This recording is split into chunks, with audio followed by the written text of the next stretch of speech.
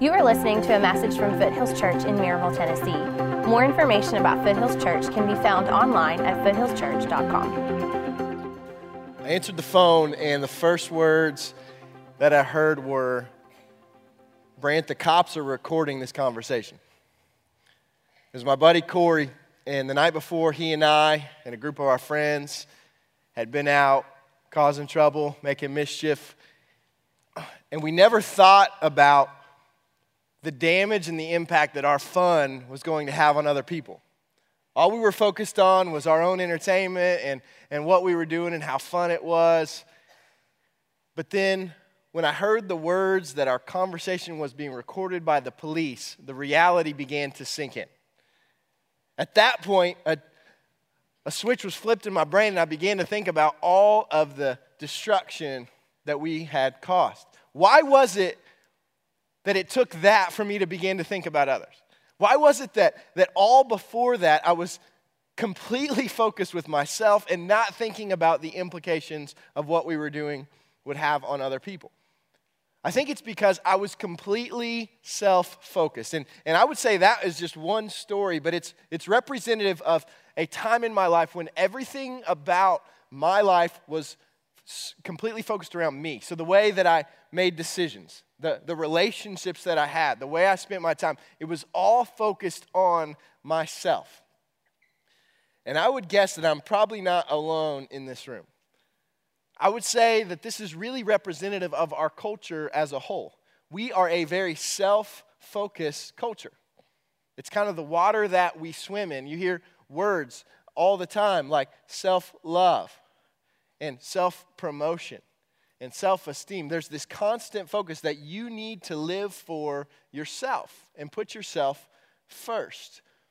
And that's why when we look at the words of Jesus in John chapter 13, they are so shocking. When we look at the life of Jesus and what he does, it completely flies in the face of how we live our lives and how the culture around us lives as well. And so I want to dive into John chapter 13 and look at what Jesus has to teach us. But before we do that, let's go to him in prayer. Father, thank you for the fact that you are the God who saves us, and you're the God who reconciles us, and that you bring us into relationships with one another through your church. And Father, we gather together as a church this morning, ultimately to worship you and to come to know you more and to obey you and serve you with our lives. Jesus, you are our King, you are our leader, and so we pray, God, this morning that you would speak to us through your word. Ultimately, that you would be glorified through our lives. It's in Christ's name that we pray. Amen. Well, John chapter 13 marks a very distinct change in the ministry of Jesus. And you guys have been hearing sermons both recently and then a while back on the Gospel of John. And as we're going chapter by chapter, you're seeing that Jesus' ministry has been predominantly focused on the public. And so he has been going out and speaking to crowds. He's been focusing on the nation of Israel at large, and he's preaching to them and teaching them and doing miracles. And now in John chapter 13, we see a distinct shift in his ministry. He is no longer going to be focusing on the crowds and the big gatherings, but now he is going to be focusing specifically on the 12 men who have been traveling with him throughout his ministry. He's going to be focusing on the disciples. And as we look at this passage, we are going to see specifically the love that he has for his disciples and the love that he has for us. And so we're going to see a few different points about this love of Christ and ultimately how that is to be reflected in our own lives as well. The first point that we see here is the price of Jesus' love. The price of Jesus' love. Now, how many of you guys have had an event recently that has been a big event? Maybe you've had a wedding in your family. Maybe there's been a baby that's been born. Maybe your kids have gone off to college. Anything like that. When you think about that big event, maybe it's a happy thing, but there also can be some events that we've had that maybe have been difficult. So maybe we've had a big medical procedure or a surgery or a huge issue at work or whatever it is. And when you know that the next day is going to be a huge event, it's going to be a big day, what are you thinking about the night before? What are you thinking about when you're laying in your bed at night before the day of a big event? Well, typically we are completely consumed with ourself, right? We're sitting here and we're thinking about what this is going to, how this is going to affect us. What is this going to mean for us? What will we experience? What will we go through? It's all locked in on ourselves. And here's the deal. If you are in that kind of a time, you will most likely have the effect of stress, right? Now, I know probably people in here don't deal with stress, but just take it from me. There can be stress, right, through these kind of experiences. And here's what happens. When you are stressed, how do you respond to other people's problems? Right? How do you, when you're stressed, you've got something huge and somebody brings you something that they want you to take care of for them, how do you typically respond to it? Right? Most of us respond with the words of Sweet Brown, ain't nobody got time for that, right? That's kind of how we respond because it's like, look, I've got my stuff. How you going to bring that to me? Well, here's the deal. The night before Jesus' death, right, the night before Jesus was going to be arrested and killed and crucified is the night that we're looking at here. But instead of being like us, where the night before this incredibly huge event, where we would be focused on ourselves, Jesus is focused on others. And Jesus is specifically focused on showing and explaining his love for the men who have been following him and walking alongside him through his ministry. We see this in John chapter 13, beginning in verse 1, which says, "Now before the feast of the Passover, when Jesus knew that his hour had come to depart out of this world to the Father, having loved his own who were in the world, he loved them to the end. During supper, when the devil had already put it into the heart of Judas Iscariot, Simon's son, to betray him, Jesus, knowing that the Father had given all things into his hands, and that he had come from God and was going back to God, rose from supper. He laid aside his outer garments, and taking a towel, he tied it around his waist. Then he poured water into a basin and began to wash the disciples' feet and wiped them with the towel that was wrapped around him." So Jesus, on the night before his death, he washes the disciples' feet. Now, why was this such a big deal? Why is this worth including? Well, you have to understand the context of what foot washing actually meant. In this culture, people walked everywhere, and they walked down roads, and the only thing that they wore on their feet were sandals. So the bottom of their feet would be protected, but the sides of their feet were completely exposed. And the roads at that time were not paved, right? They had all kinds of disgusting things. So there wasn't effective sewage systems, and also you had animals that were going all over these roads. And so you can imagine the kind of mess that people would step in. Now, I know for some of you guys, when we moved to Knoxville, we realized we were moving into the land of Chacos, right? It's like everybody wears Chacos everywhere, and I've got myself a pair. But here's the deal. So some of you guys will know, and maybe wives of husbands can attest to this, Chacos can develop an odor, right? And in fact, I'm not allowed to keep mine inside the house. I have a place in the garage that's the home for my Chacos, right? Because they have that odor. Some of you guys know what I'm talking about. Here's the deal. This would have been far beyond that, right? The stench of their feet, because they are walking. It would be like walking in your Chacos through a farm covered with cow manure, right? And just plowing through that junk, right? It's nasty. It stinks. It's a mess. And here's the deal. Imagine that person who has just done that, walked through that junk, is coming to your house for dinner.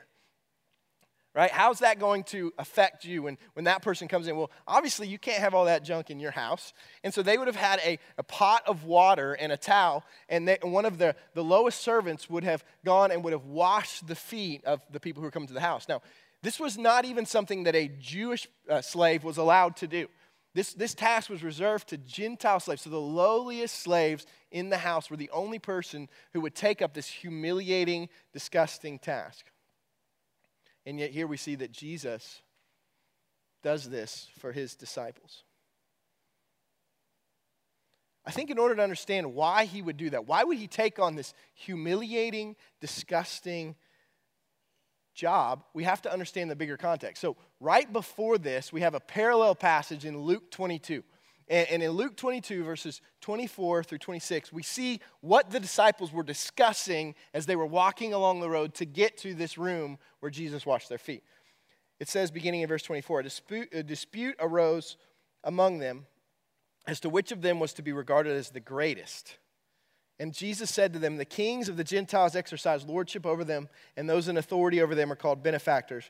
But not so with you. Rather, let the greatest among you become as the youngest, and the leader as the one who serves. You see, the disciples were focused on who was the greatest, right? They were arguing. They were talking trash. Any of you guys play sports and you like to talk trash a little bit, like playing basketball or football? You know, you kind of like to brag a little bit, especially when you hit a shot or do something, right? That's kind of what they were boasting, right? Maybe some of you guys, if you didn't play sports, you like to kind of talk trash and boast about how your team is doing, to fans of other teams. Maybe not as much lately, but in the past, you would kind of boast about how your team was doing to others, right? So here's the deal. That's kind of what they're doing. So they are bragging, they are boasting, they're trying to show their superiority to other people, to the other disciples. And they ultimately had a very worldly concept of greatness. They had a very worldly perspective of power and greatness. Because the world's perspective is that your greatness comes by being superior to other people. So you are climbing over people. You want to push people down so that you can have more power and more authority and show that you are clearly better than them. Right? That's how the world views power. And what's ironic that the disciples were having this mindset of power is that they had been following Jesus around for 3 years, and he has been teaching over and over and over that the world's concept of power needs to be turned on its head. Right? Jesus has said that the way up is the way that goes down. We see just a few days before this, Jesus said to his disciples, whoever would be great among you must be your servant. Whoever would be first among you must be your slave. So this is what Jesus is teaching these disciples over and over as he's teaching, as he's traveling with them. They're hearing this. You would have thought that just maybe when the disciples sat down in this room, and they realized that there was no servant there to wash their filthy feet, and they saw the need that maybe one of them would have remembered what Jesus had said and applied this and gone and gotten the pot of water and the towel and actually started washing the other disciples' feet and washing Jesus' feet. But they didn't, and why was that? Because they were too busy arguing about who was the greatest. And you're not going to wash some dude's stinky feet if you're worried about showing how better you are than him, right? But the one who does get up and goes and takes this humiliating task is Jesus. And he is the only one who actually had the right to be thinking about his glory and greatness and what he deserved. You see, in verse 3, it says, Jesus, knowing that the Father had given all things into his hands and that he had come from God and was going back to God, Jesus knew his greatness. Jesus knew that he was the king of the universe. He had all authority over all things, and he deserved for every single person on earth to bow down and serve him. But he wasn't focused on his own glory. But instead, he bowed down and washed the feet of the disciples. The creator of the universe got on his knees and washed the filthy, calloused feet of his followers. And this is the price of Jesus' love. But the next thing that we see here is not just the price of Jesus' love, but we also see the people that Jesus loves. The people Jesus loves. So who is it that's in the room, right? Who is it who's getting their feet washed by Jesus? Well, we know something about a few of these guys. So the first guy we know about is Peter. Right? Peter's one of the disciples, and if you've been raised in church or maybe you've been around the church for a while, you'll know the story of Peter. Ultimately, what does Peter do just hours after Jesus washes his feet? He betrays him, right? He goes out, he leaves there, and ultimately he kind of keeps his distance. Once Jesus is arrested, he keeps his distance from Jesus. He doesn't want to get too close. And when people ask him, do you know him? Aren't you one of his followers? I think I've seen you with him. He denies it, not once, but 3 times. So this is the man who is going to deny him. The second person we know a little bit about is Judas, and Pastor Trent talked about Judas last week. But here's what we know, and if you want to read the full account, 21 through 30 tells you a lot about Judas, but Judas would literally minutes from the time when Jesus washes his feet, walk out of the room and go and betray Jesus for a bag of silver. And ultimately lead the soldiers to him so that he could be arrested and killed. And the rest of the disciples don't get off scot-free either, right? Because every single one of them, once Jesus is arrested, will scatter, right? That's just the response, is they don't show themselves to be dependable. in all of this. And Jesus knows this about all of them. He fully knows how they are going to respond, and yet he washes their feet. He washes the very feet that are going to run away from him at his time of greatest need. Right? He washes the very feet that are going to leave this room, walk down the street, get a bag of silver, and betray him with a kiss. You see, Jesus knew full well where these feet would go and what they would do. And yet he washed them anyway. But this is not just what he does for the disciples. Because in the same way, Jesus knew what we would do. He knew that we would betray him. He knew that we would run away from him and into sin. He knew that we would deny him. And yet he still washes us. Not just our feet, but ultimately our sinful hearts.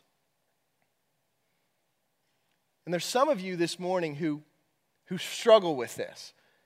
Right? If you're honest with yourself, you don't think that Jesus would stoop low enough to wash you. You feel like you're the exception to the rule. When you hear these sermons preached and when you see people singing, you believe that that is true for other people, but not for you. Because your sin is too great, or you've been locked into this sin for too long. You're too dirty, and you couldn't possibly be washed by Jesus. But the message that I hope that you hear this morning is that Jesus did not come to die for good people. Jesus did not come to save people from respectable sins. But Jesus came to save the greatest sinners on earth. The Bible says he came to seek and to save the lost. And so I hope that you hear this morning that the death of Jesus on the cross, that God dying on the cross for you is sufficient.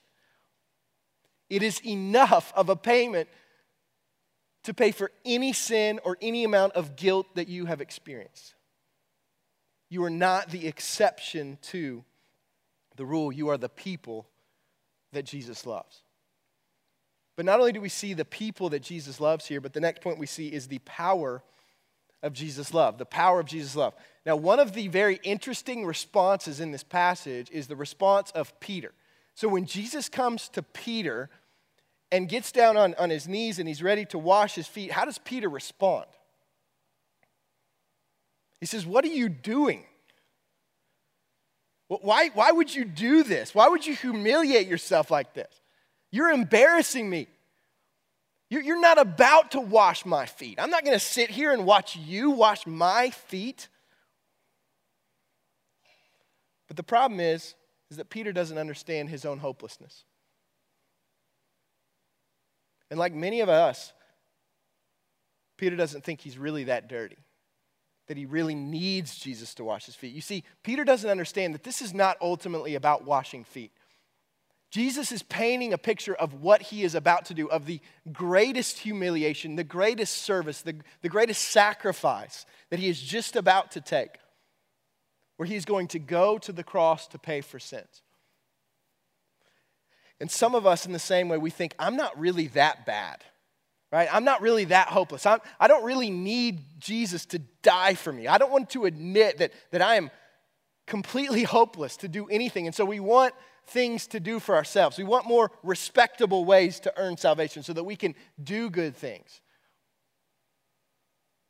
But to those of us who feel that way, who feel that we're not really that bad, that we don't really need Jesus to die for us, and to Peter who refuses to let Jesus wash his feet, Jesus speaks these words. He says, "If I do not wash you, you have no share with me." You see, that's the good news of the gospel. That the only way to be saved, the only way to experience the transforming power of Christ in your heart is to admit your need. To admit that you are that dirty. That you are hopeless in and of yourself to save yourself. And to receive the love and salvation that Jesus offers to you through the cross.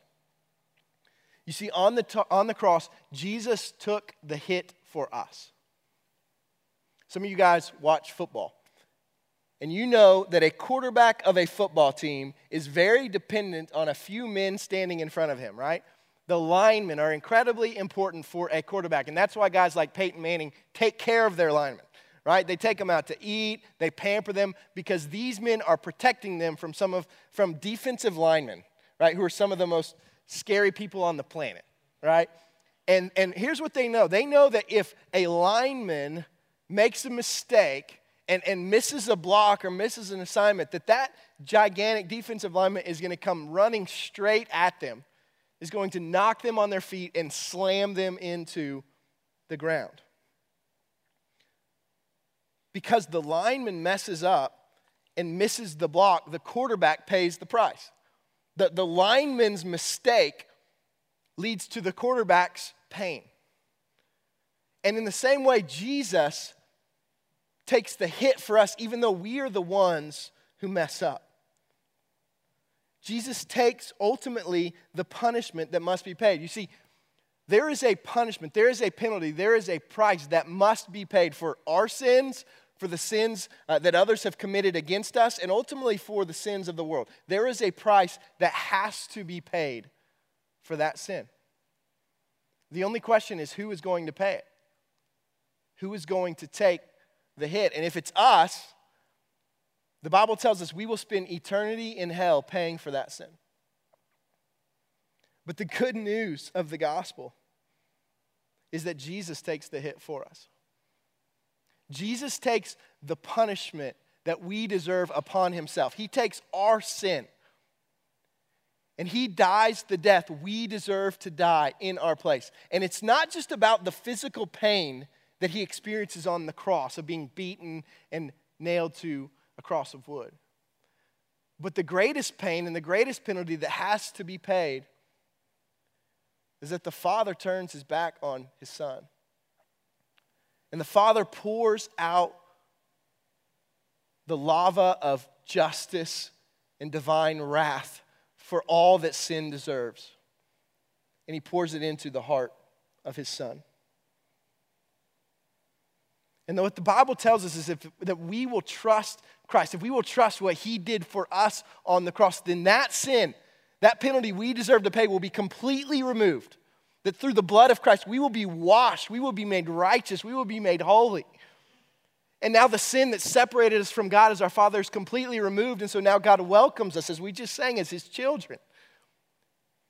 He welcomes us and he accepts us and he loves us, and he will spend eternity pouring out his love and grace upon us. But only because Jesus takes the punishment for our sins. You see, that's the power of the love of Jesus. But the next thing that we see is it doesn't stop there, because there is a purpose to the love of Jesus. The purpose of Jesus' love. You see, Jesus doesn't just come to pour out his love on us. He doesn't just come to be our servant king, but ultimately he comes to lead us to show the love that he shows to us to other people, right? To follow his example. And this is what we see in verses 14 through 15. Jesus says, "If I then, your Lord and teacher, have washed your feet, you also ought to wash one another's feet. For I have given you an example that you also should do just as I have done to you." You see, the love of Christ for us, the sacrificial love of Christ for us, should not stop with us. It should not just be something that we experience personally, but it is something that should well up in us. We should be so overwhelmed and so thankful and so moved by the love of Christ for us that it overflows into a life of serving and sacrificing for others. It's never meant to stop with us. It's always meant to flow through us to others. And I would argue that probably, if we're honest, most of us, this is not new. Like, I'm not telling you stuff that you don't know. Obviously, if you have received the love of Jesus, you know he calls you to serve and love other people, right? We know this in our brain, so what keeps us from actually doing it? What keeps us from practically applying it in our lives? Well, I'm going to say that from my experience, these are the obstacles, these are the things that keep me from actually serving people in the way that I know that I should. The first reason, the first thing that keeps me from serving people well is my time is too important. Right? My time is too important. And I know that I have a lot to do with my time. Sometimes I feel like I have more to do than I have time for. And so it is very difficult for me to build time to serve other people. And what I realized as I was reflecting on this and thinking through the sermon is that ultimately what I'm saying is not just that my time is too important, but ultimately I'm too important. Right? That my time is that great. And I think the application of the gospel and of this passage to my life is to realize I don't deserve what Jesus has done for me. Right? Jesus is too important to serve me. Jesus is too important to come down and to die for me. And yet if I receive that, then I can't say in comparison to that I am too important for anything, ultimately. And so that's the application. The second thing that keeps me from actually applying this is I don't really think other people deserve my service. Like, I don't think that other people really, truly deserve for me to serve them sacrificially. And I think, once again, the gospel is we don't deserve the love of Christ, right? God didn't owe this to us. But if we are filled up with the fact that even though we didn't deserve it, Jesus still came and died for us, that will fill us up. That'll move us. That'll work in our hearts, and it will lead us to be able to serve and sacrifice for people who really may not deserve it, right? I think of an example of this, and my wife, I know, doesn't want me to say this morning, but is I am a scavenger when it comes to eating out, okay? So when we go out to eat with friends, I'm what you call scavenger. So there are people that will sit at the table with me at a restaurant, and they will not eat all their food.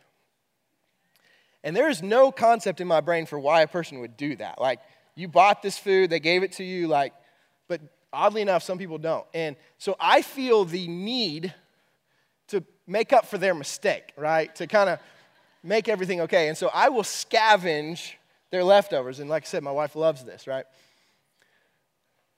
But here's the deal. You know when I don't scavenge at the end of a meal? When I've had like a thick, juicy ribeye, and I've had a loaded baked potato, and I've had a side of vegetables to make me feel a little more healthy for all the things that I just ate. When I'm filled up on that and I'm satisfied, I'm not scavenging anything you have, right? Not even your French fries. And I think here's the point on that is when we are so satisfied and filled up with the love of Christ for us, with the sacrifice that we did not deserve, but that Jesus paid for us, when we are filled up with that, our tank is full. And that enables us to serve people without needing anything from them. You see, usually when we love and serve people, it's because there's something that they have that we want in return. We have a need. But through the gospel, we are freed up to serve people without needing anything in return from them. And even if people don't appreciate us or treat us the way that we think they should for what we do, that's okay. Because ultimately, it was never about us, but it was about showing the love that Christ has shown us to others. The third thing and the final thing that I would say is kind of an excuse for me is I think serving others is optional. I think that if there was a hypothetical perfect day when I had nothing to do, then maybe I would serve people. But it's optional, right? Until that day comes around. I think many of us kind of think that way, that this is like an extra step that we might be willing to take.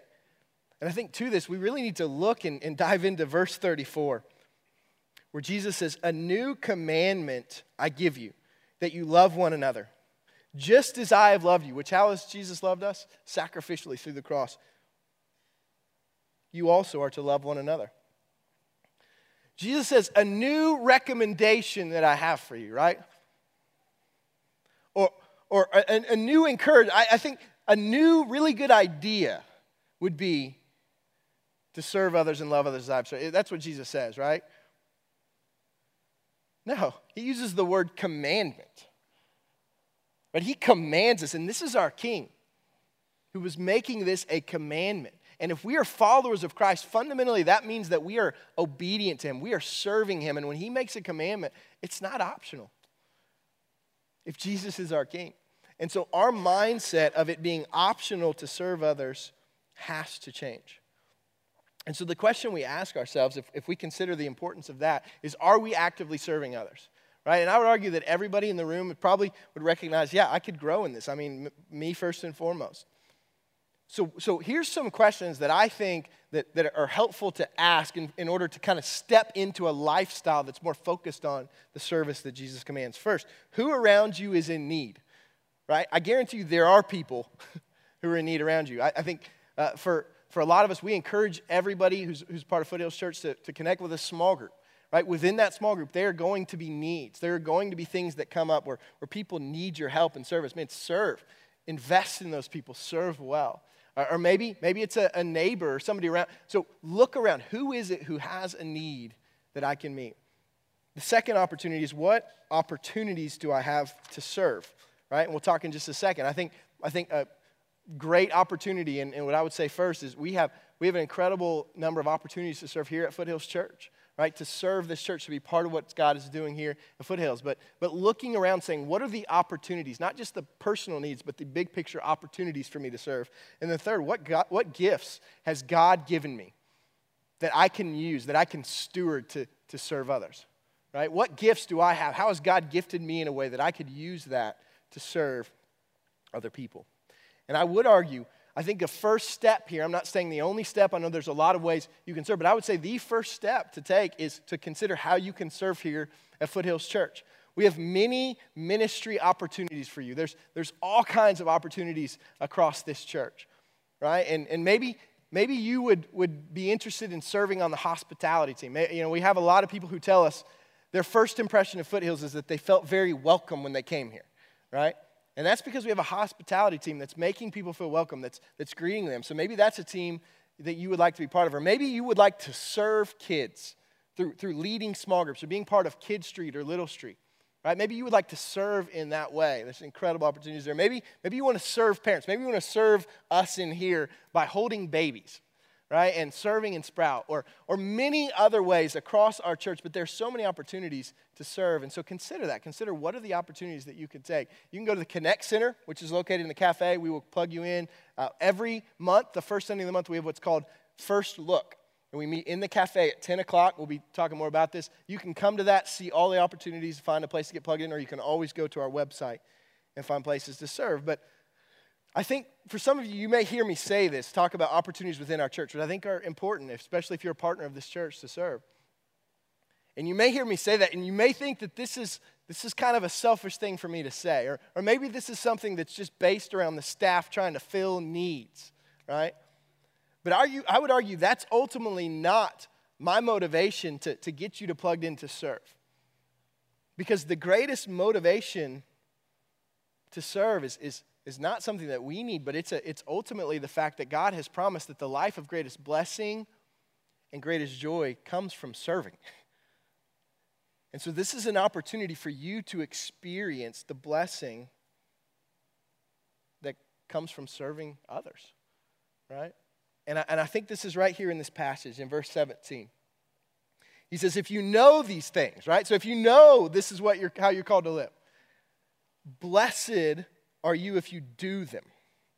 And that word blessed means happy and joyful and satisfied. And so he's saying, if you know this, you will receive blessing. You will experience the happiness and joy and satisfaction if you actually step out and do this.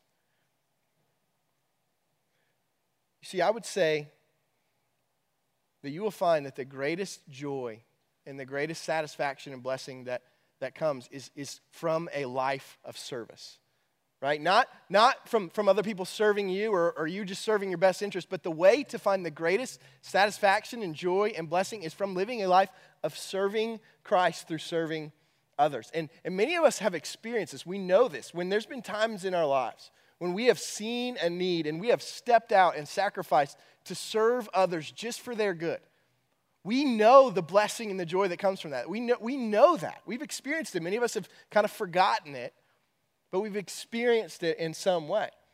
And this is the truth. This is the life of greatest blessing and joy. And ultimately, by not living a life of serving others and serving in general, we are missing out on incredible blessing and opportunity that God has prepared for us. In the early 1900s, there was a doctor named Dr. Nelson Bell. And many of you guys have probably not heard the name of Nelson Bell. He was a missionary to China for some time. But you've probably heard the name of his son-in-law, Billy Graham, right? And so Dr. Bell's daughter was Ruth, who married Billy Graham. And one day, as Dr. Bell and his wife were aging and getting older, it was getting more difficult for them to move around and to do things for themselves. And one day, Billy and Ruth Graham were over at Dr. Bell and his wife's house, and Ruth Graham walks into their bedroom. And he sees Dr. Bell down on his hands and knees, and he is actually helping his wife pull up her hose. And when she sees that, it's embarrassing. All of us would admit that would be embarrassing, right? And so she sees that and she's embarrassed and she says, "Dad, what are you doing? Here, stand up. Let me do that for you." And Dr. Bell stands up. He gets on his feet and he looks her square in the face and he says, "Ruth, the greatest privilege and joy of my life is to serve your mother. And you will not take that away from me." You see, this is the heart that we're called to have as followers of Christ. And partners here at Foothills Church, we are called to be people who serve faithfully and selflessly. Not because we have to, but because we get to. You see, we are following a foot-washing king. And if we are truly following the path he is leading us down, we will serve others. And so the question we just have to ask ourselves, is that the path that we're on? And if it's not, I would encourage you, don't settle for anything less. Let's pray. Father, thank you for your grace to us. Father, we are overwhelmed and humbled at the fact that while we are sinners, while we have rejected and turned from you, that you came to us. That you humbled yourself to the point of becoming a man, but not only a man, but you humbled yourself to the point of being a servant. And even beyond that, you humbled yourself to the point of dying the death of a criminal on the cross. And Father, we thank you that though we did not deserve that, that you did that for us. Father, I pray if there's anyone in here who has never experienced the joy of trusting in you as Savior, of being forgiven, of being washed clean of sin, God, I pray that they would turn from their sin and trust in you, surrender their life to you, Father. But for those of us who have, for those of us in this room who have experienced your love and your sacrifice and your service in saving us, Father, I pray that that wouldn't stop with us, but that would well up, that the gospel would well up in our hearts and pour over into a life of service to others. Not because we have to, because we get to. And Father, we ask all this in the mighty name of our servant King Jesus. Amen. Thank you guys for being here this morning. I hope you have a great day. You all are dismissed. Thank you for listening. More information about Foothills Church can be found online at foothillschurch.com.